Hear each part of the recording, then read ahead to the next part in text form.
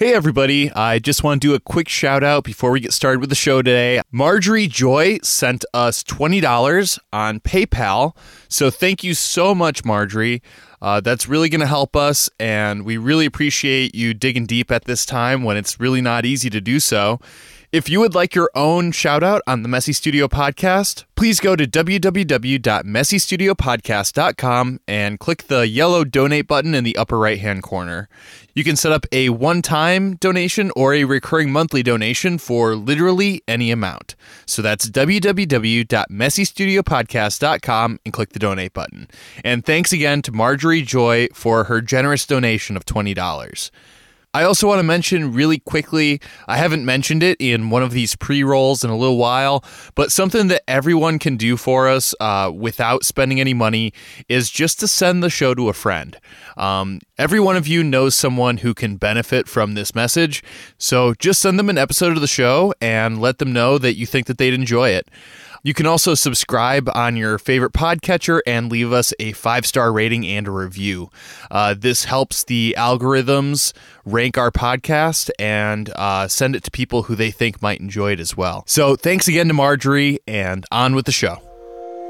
Hello and welcome to the Messy Studio with Rebecca Kroll, the podcast at the intersection of art, travel, entrepreneurship, philosophy, and life in general. I am Ross Tickner, Rebecca's audio producer, podcast guru, and her son. On today's episode, we are talking about the passion to create. Even under difficult circumstances, humans have always had a strong need to create, to make things that embody thought, emotion, spiritual and cultural beliefs, or fill other needs in their lives. Those of us who work in fine arts media feel the urge even when there is no practical purpose for what we make.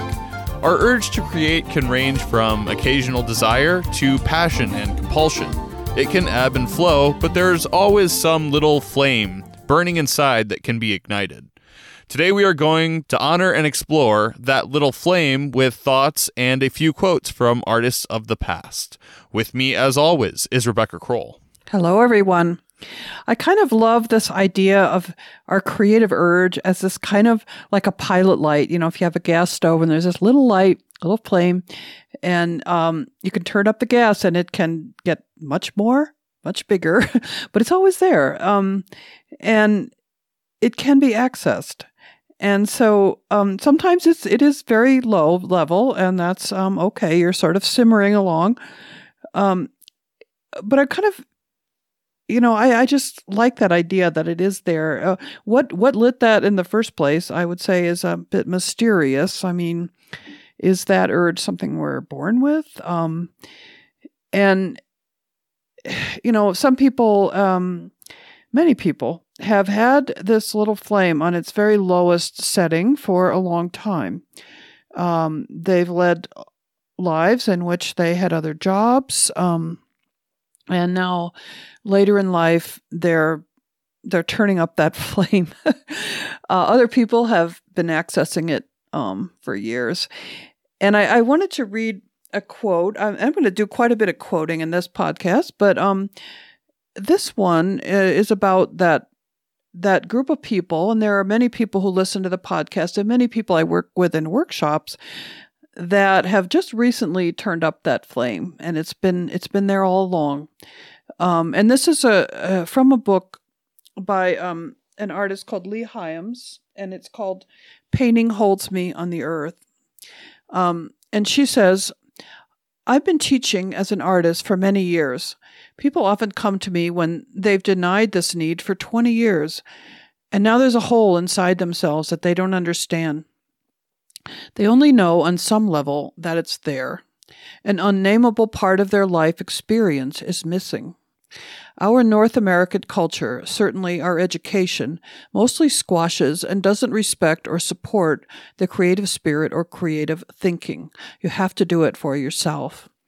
And I kind of like that quote that just, to me, sums up well that kind of repressed little flame that is now ready to go. And I think also for older people who may be listening to this, and I'm in that group myself when I say older, but people that are retired or, at that stage in their life when they have some more time, there's also this kind of increasing urgency to say something, to leave your mark, do something with your experience in life.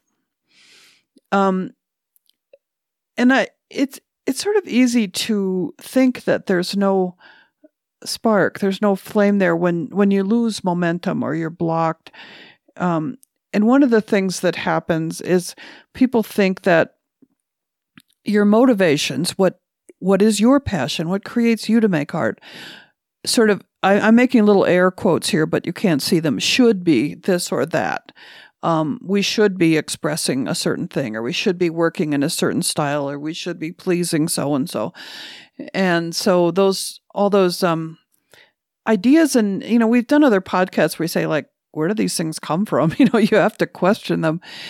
But I thought today we'd look at some things that people have said about where they found that, or how they would talk about that urge to create, or where that comes from.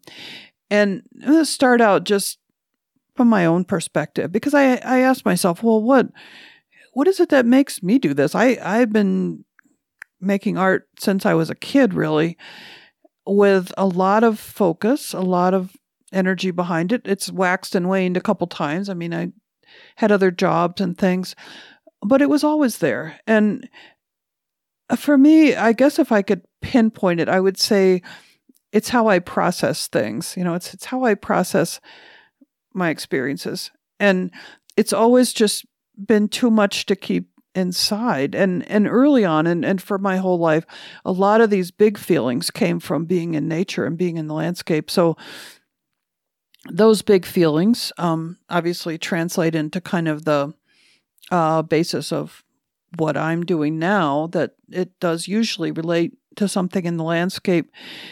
And there's this kind of emotion behind it about this need to, express something about complexity and beauty.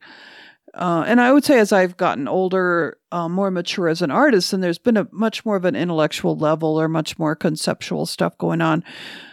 But always, my whole life, whenever I saw something outside in nature, I would think, what would I do with this if I didn't? How do I use this? I guess what can I do with this? If I wasn't an artist, I don't know what I would do. It just seems to have, like, I would just have to have this creative outlet. So that's kind of a rambling way of trying to say what these other people I'm going to quote from say a lot more succinctly. But yeah, it's basically like this urge to communicate, I guess, and just express and connect and share and say, this is what I'm going through. Does anybody recognize it? Everybody has their own individual and reason that they create, or motivation for creating, and it's absolutely infinite.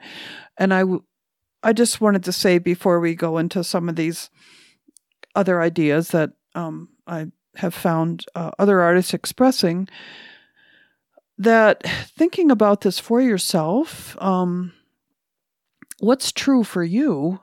What are your own passions? What are your own reasons? What are your ideas? Where do they come from? Being as aware of this as you can, it really is helpful in grounding you and knowing where you're going with your work. It's very basic, but yet something a lot of people don't think about. And I've many times brought this up to students in workshops, and people are a little perplexed. They're like, well, I don't know. I just paint. I need to paint. And I'm just saying, maybe dig a little bit deeper, a little more consciously, I guess, and not to justify it or defend it or anything, but just say, hey, this is a part of me. This is something I honor and I appreciate.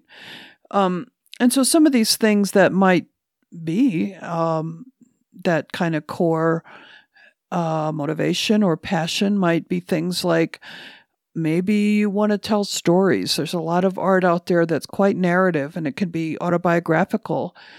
Maybe you have a strong urge to tell your life story in some way, whether that's through recognizable imagery or not. Other people, they want to they want to pare things down. They want their work to become very minimal because that's a way that they feel grounded, or they feel that this is simplicity is the way that they want to connect with the world. Other people might kind of celebrate the chaos and the diversity and the wildness of life. And some people are more, they're very interested in something like color, and that's what's motivating them. That's a more pure abstract idea. And some people really they lose themselves in the process. Like it's all about just the feel of, the clay in your hands, or the feel of the paint going down, or the colors blending. And so it's very, tactile and sensual, and process oriented. And maybe it's very intellectual. I mean, these things are just infinite, but, and in a lot of people, there's a combination. I mean, it's not that you have to pick one, but I'm just saying, sort of contemplate, where does this stuff come from in you? And it also connects you to this bigger picture and some of these other ideas that I'm going to talk about here that other people have said. So I have a book called The Artist's Voice by Catherine Kuh. That's Kuh. It's an older book I got at a used bookstore, and it was first published in 1960. And I really like this book because it's what do you call that? Like, it's right from the source. These are interviews with artists that were prominent in the day, in the 60s, and they're being interviewed about their work, and they're very kind of revealing and personal interviews. And most of these quotes were taken from that book, but others I found online. And I'm going to talk about this kind of grouped by people's motivation, I suppose, or their passion. And I wanted to talk about Paul Cézanne first, who was actually a very emotional painter, which is, I found interesting because I think of him as there's more technical stuff about his work. He was very innovative in the way that he used form and color, and broke things up in certain ways. And when I look at his work, I'm not always necessarily sensing this emotional passion, but he infused everything in his own mind, at least, with a lot of feeling. And his quote is, "A work of art which did not begin in emotion is not art." So that was very basic for him. And it seemed to extend to just about everything. I mean, he chose many different subjects, but he would always choose them, I think, because he felt something, or he felt he could infuse them with feeling. So another way that people are passionate is actually, it may seem a contradiction, but in an intellectual way. It's not an emotional, but it's more analytic, more thoughtful, more conceptual. And, it's good to recognize if this is you, because this is definitely something that you can fuel and you can nurture if you have that intellectual bent. And again, I was kind of interested in the artist that jumped out of this book at me about being quite intellectual about his work was Edward Hopper. And many of you know his work.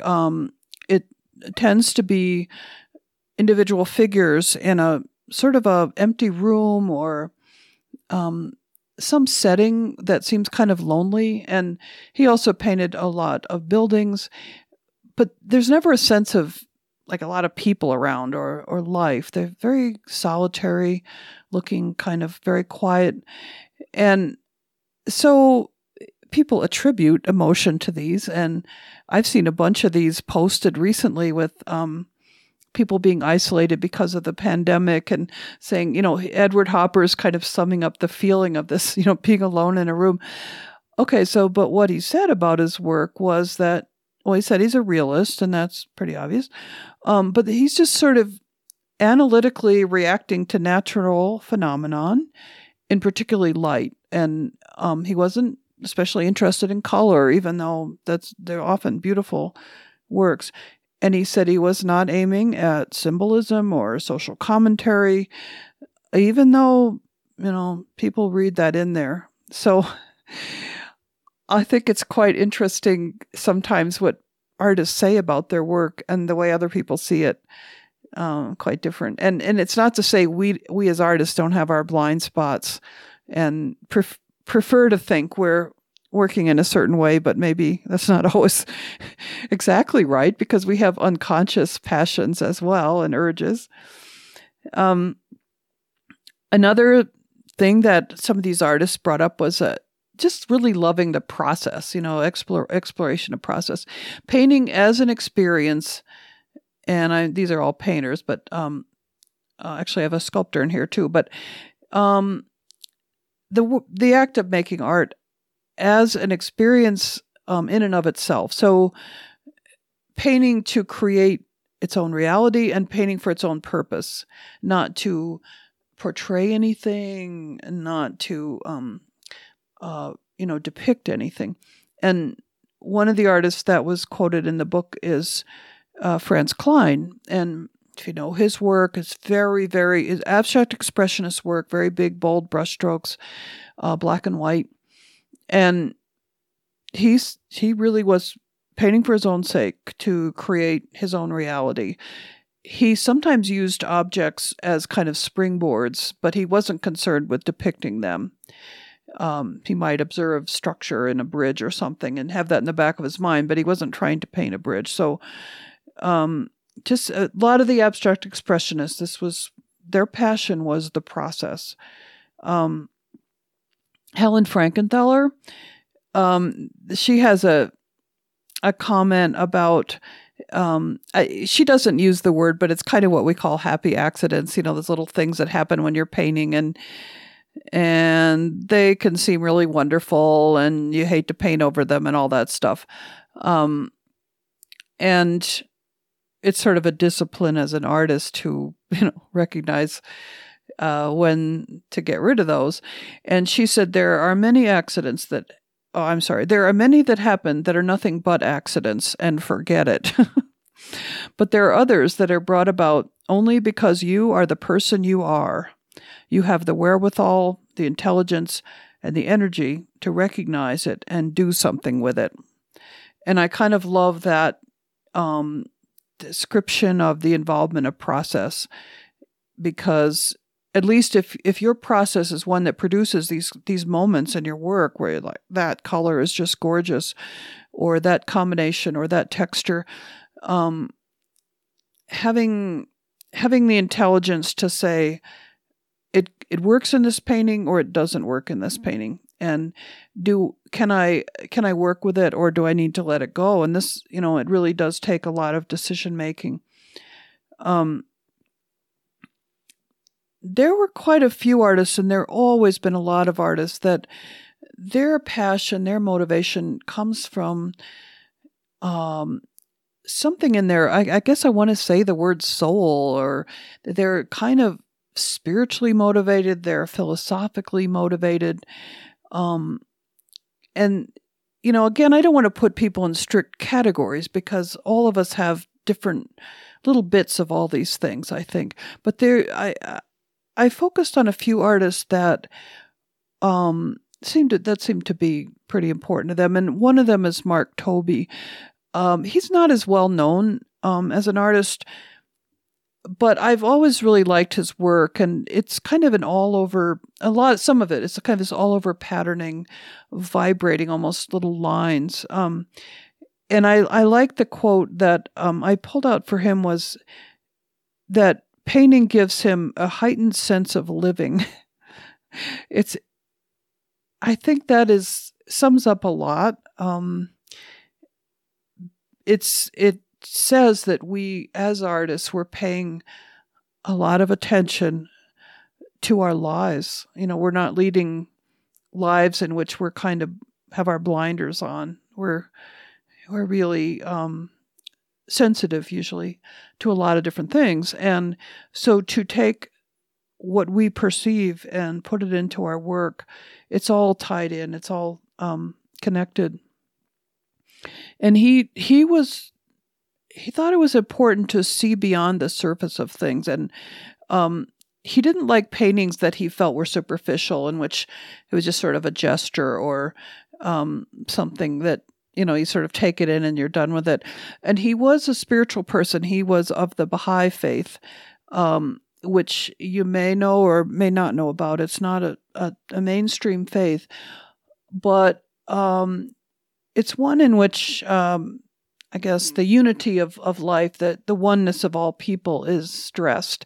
And so when I look at his work, I just see those connections, those intertwining lines and things. And you just sense that in his work. I wanted to say something about Isamu Noguchi, who was a sculptor.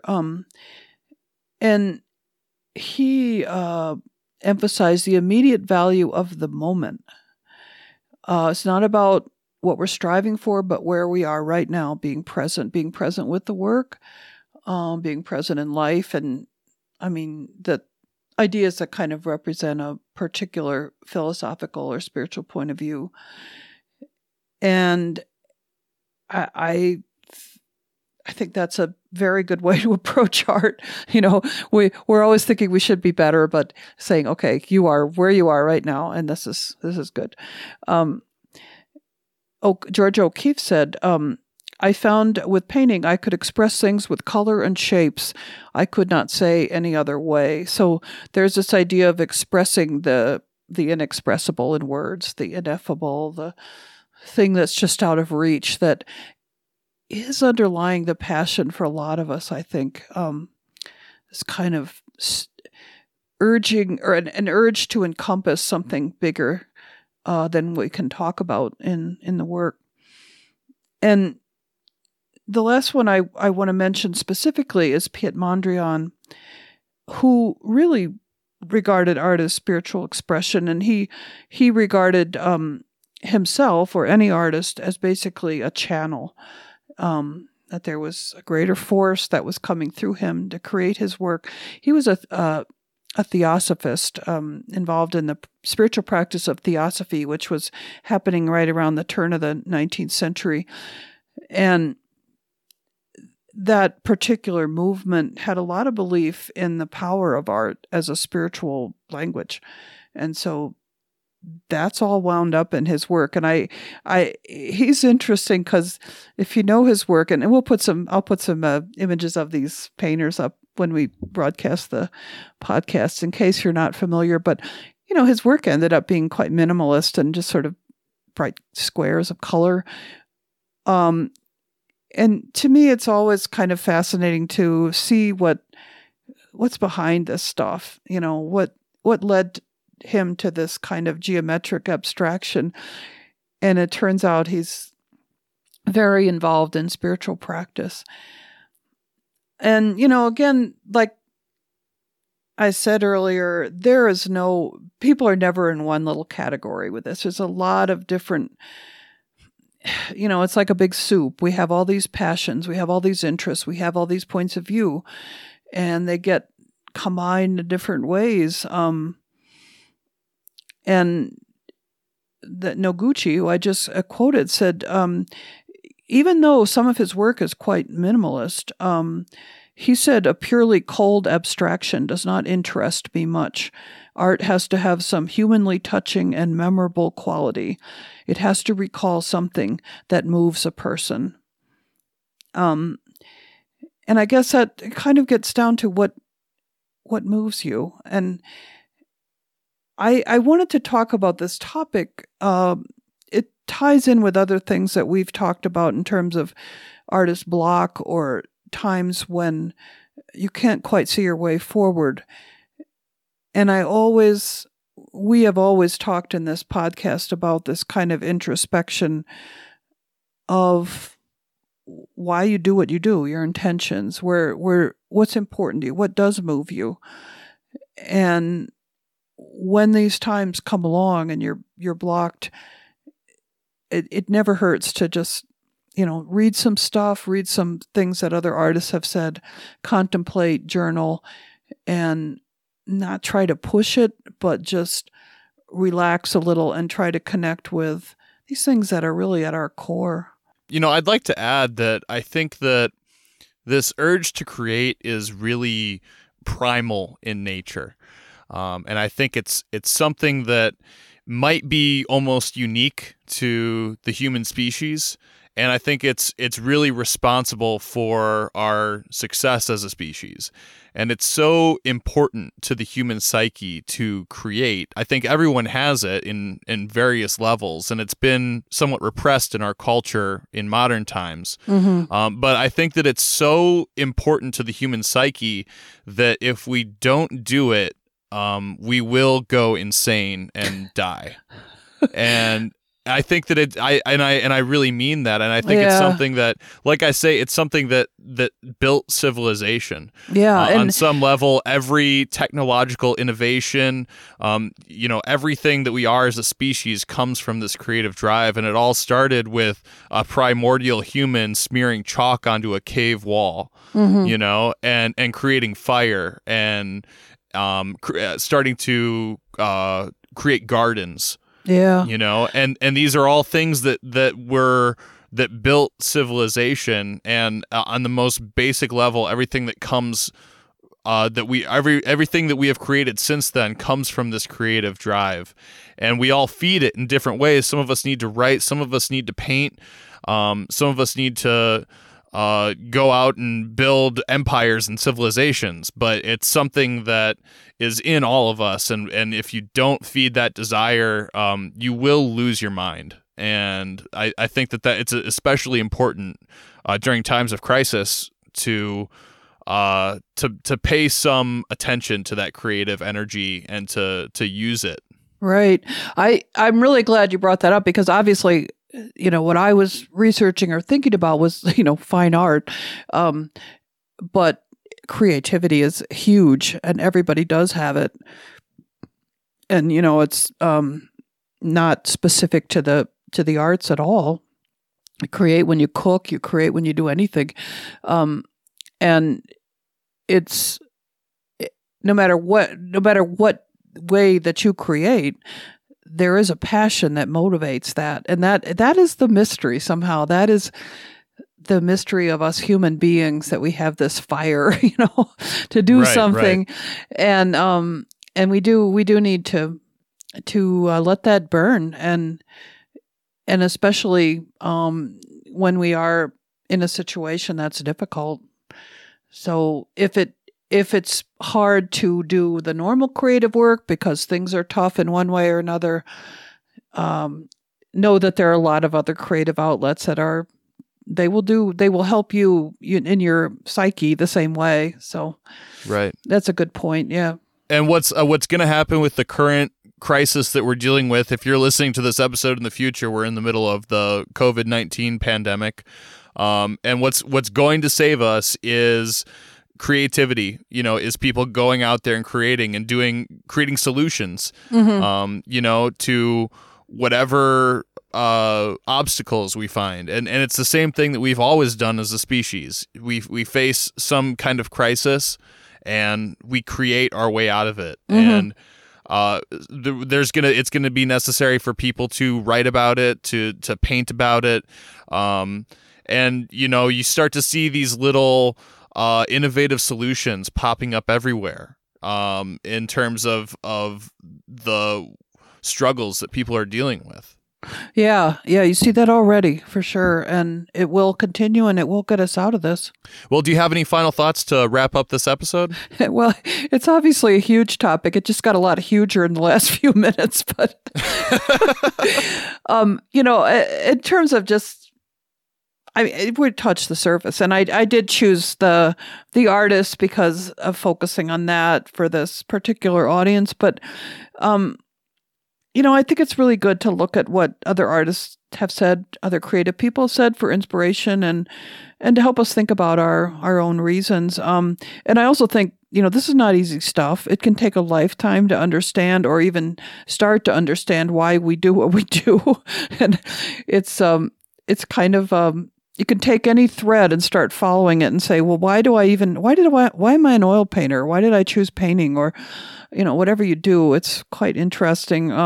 But all of that insight it helps with your own progress as an artist, and can also help you when you're stuck or when there's some kind of barrier. And I mentioned early on this thing about, not to worry about what you should or should not be approaching, what attitude you should have approaching this, because, I just gave you a bunch of examples of people that, they're speaking what is true for them, and that's what you need to do. Well, that just about wraps up this episode of The Messy Studio. For more from The Messy Studio, please check out www.messystudiopodcast.com and sign up for the email list. You can also find The Messy Studio on Facebook, as well as public profiles for both Rebecca Kroll and myself, Ross Tickner. For more from Rebecca Kroll, please check out www.rebeccakroll.com and www.squeegeepress.com, and sign up for the email lists to stay up to date on events, book signings, and openings. The Messy Studio Podcast is a core publication management production. Thanks for listening. We'll be back again next week with more art and entertainment. In the meantime, embrace your creative space, messy or otherwise. Thanks, everybody.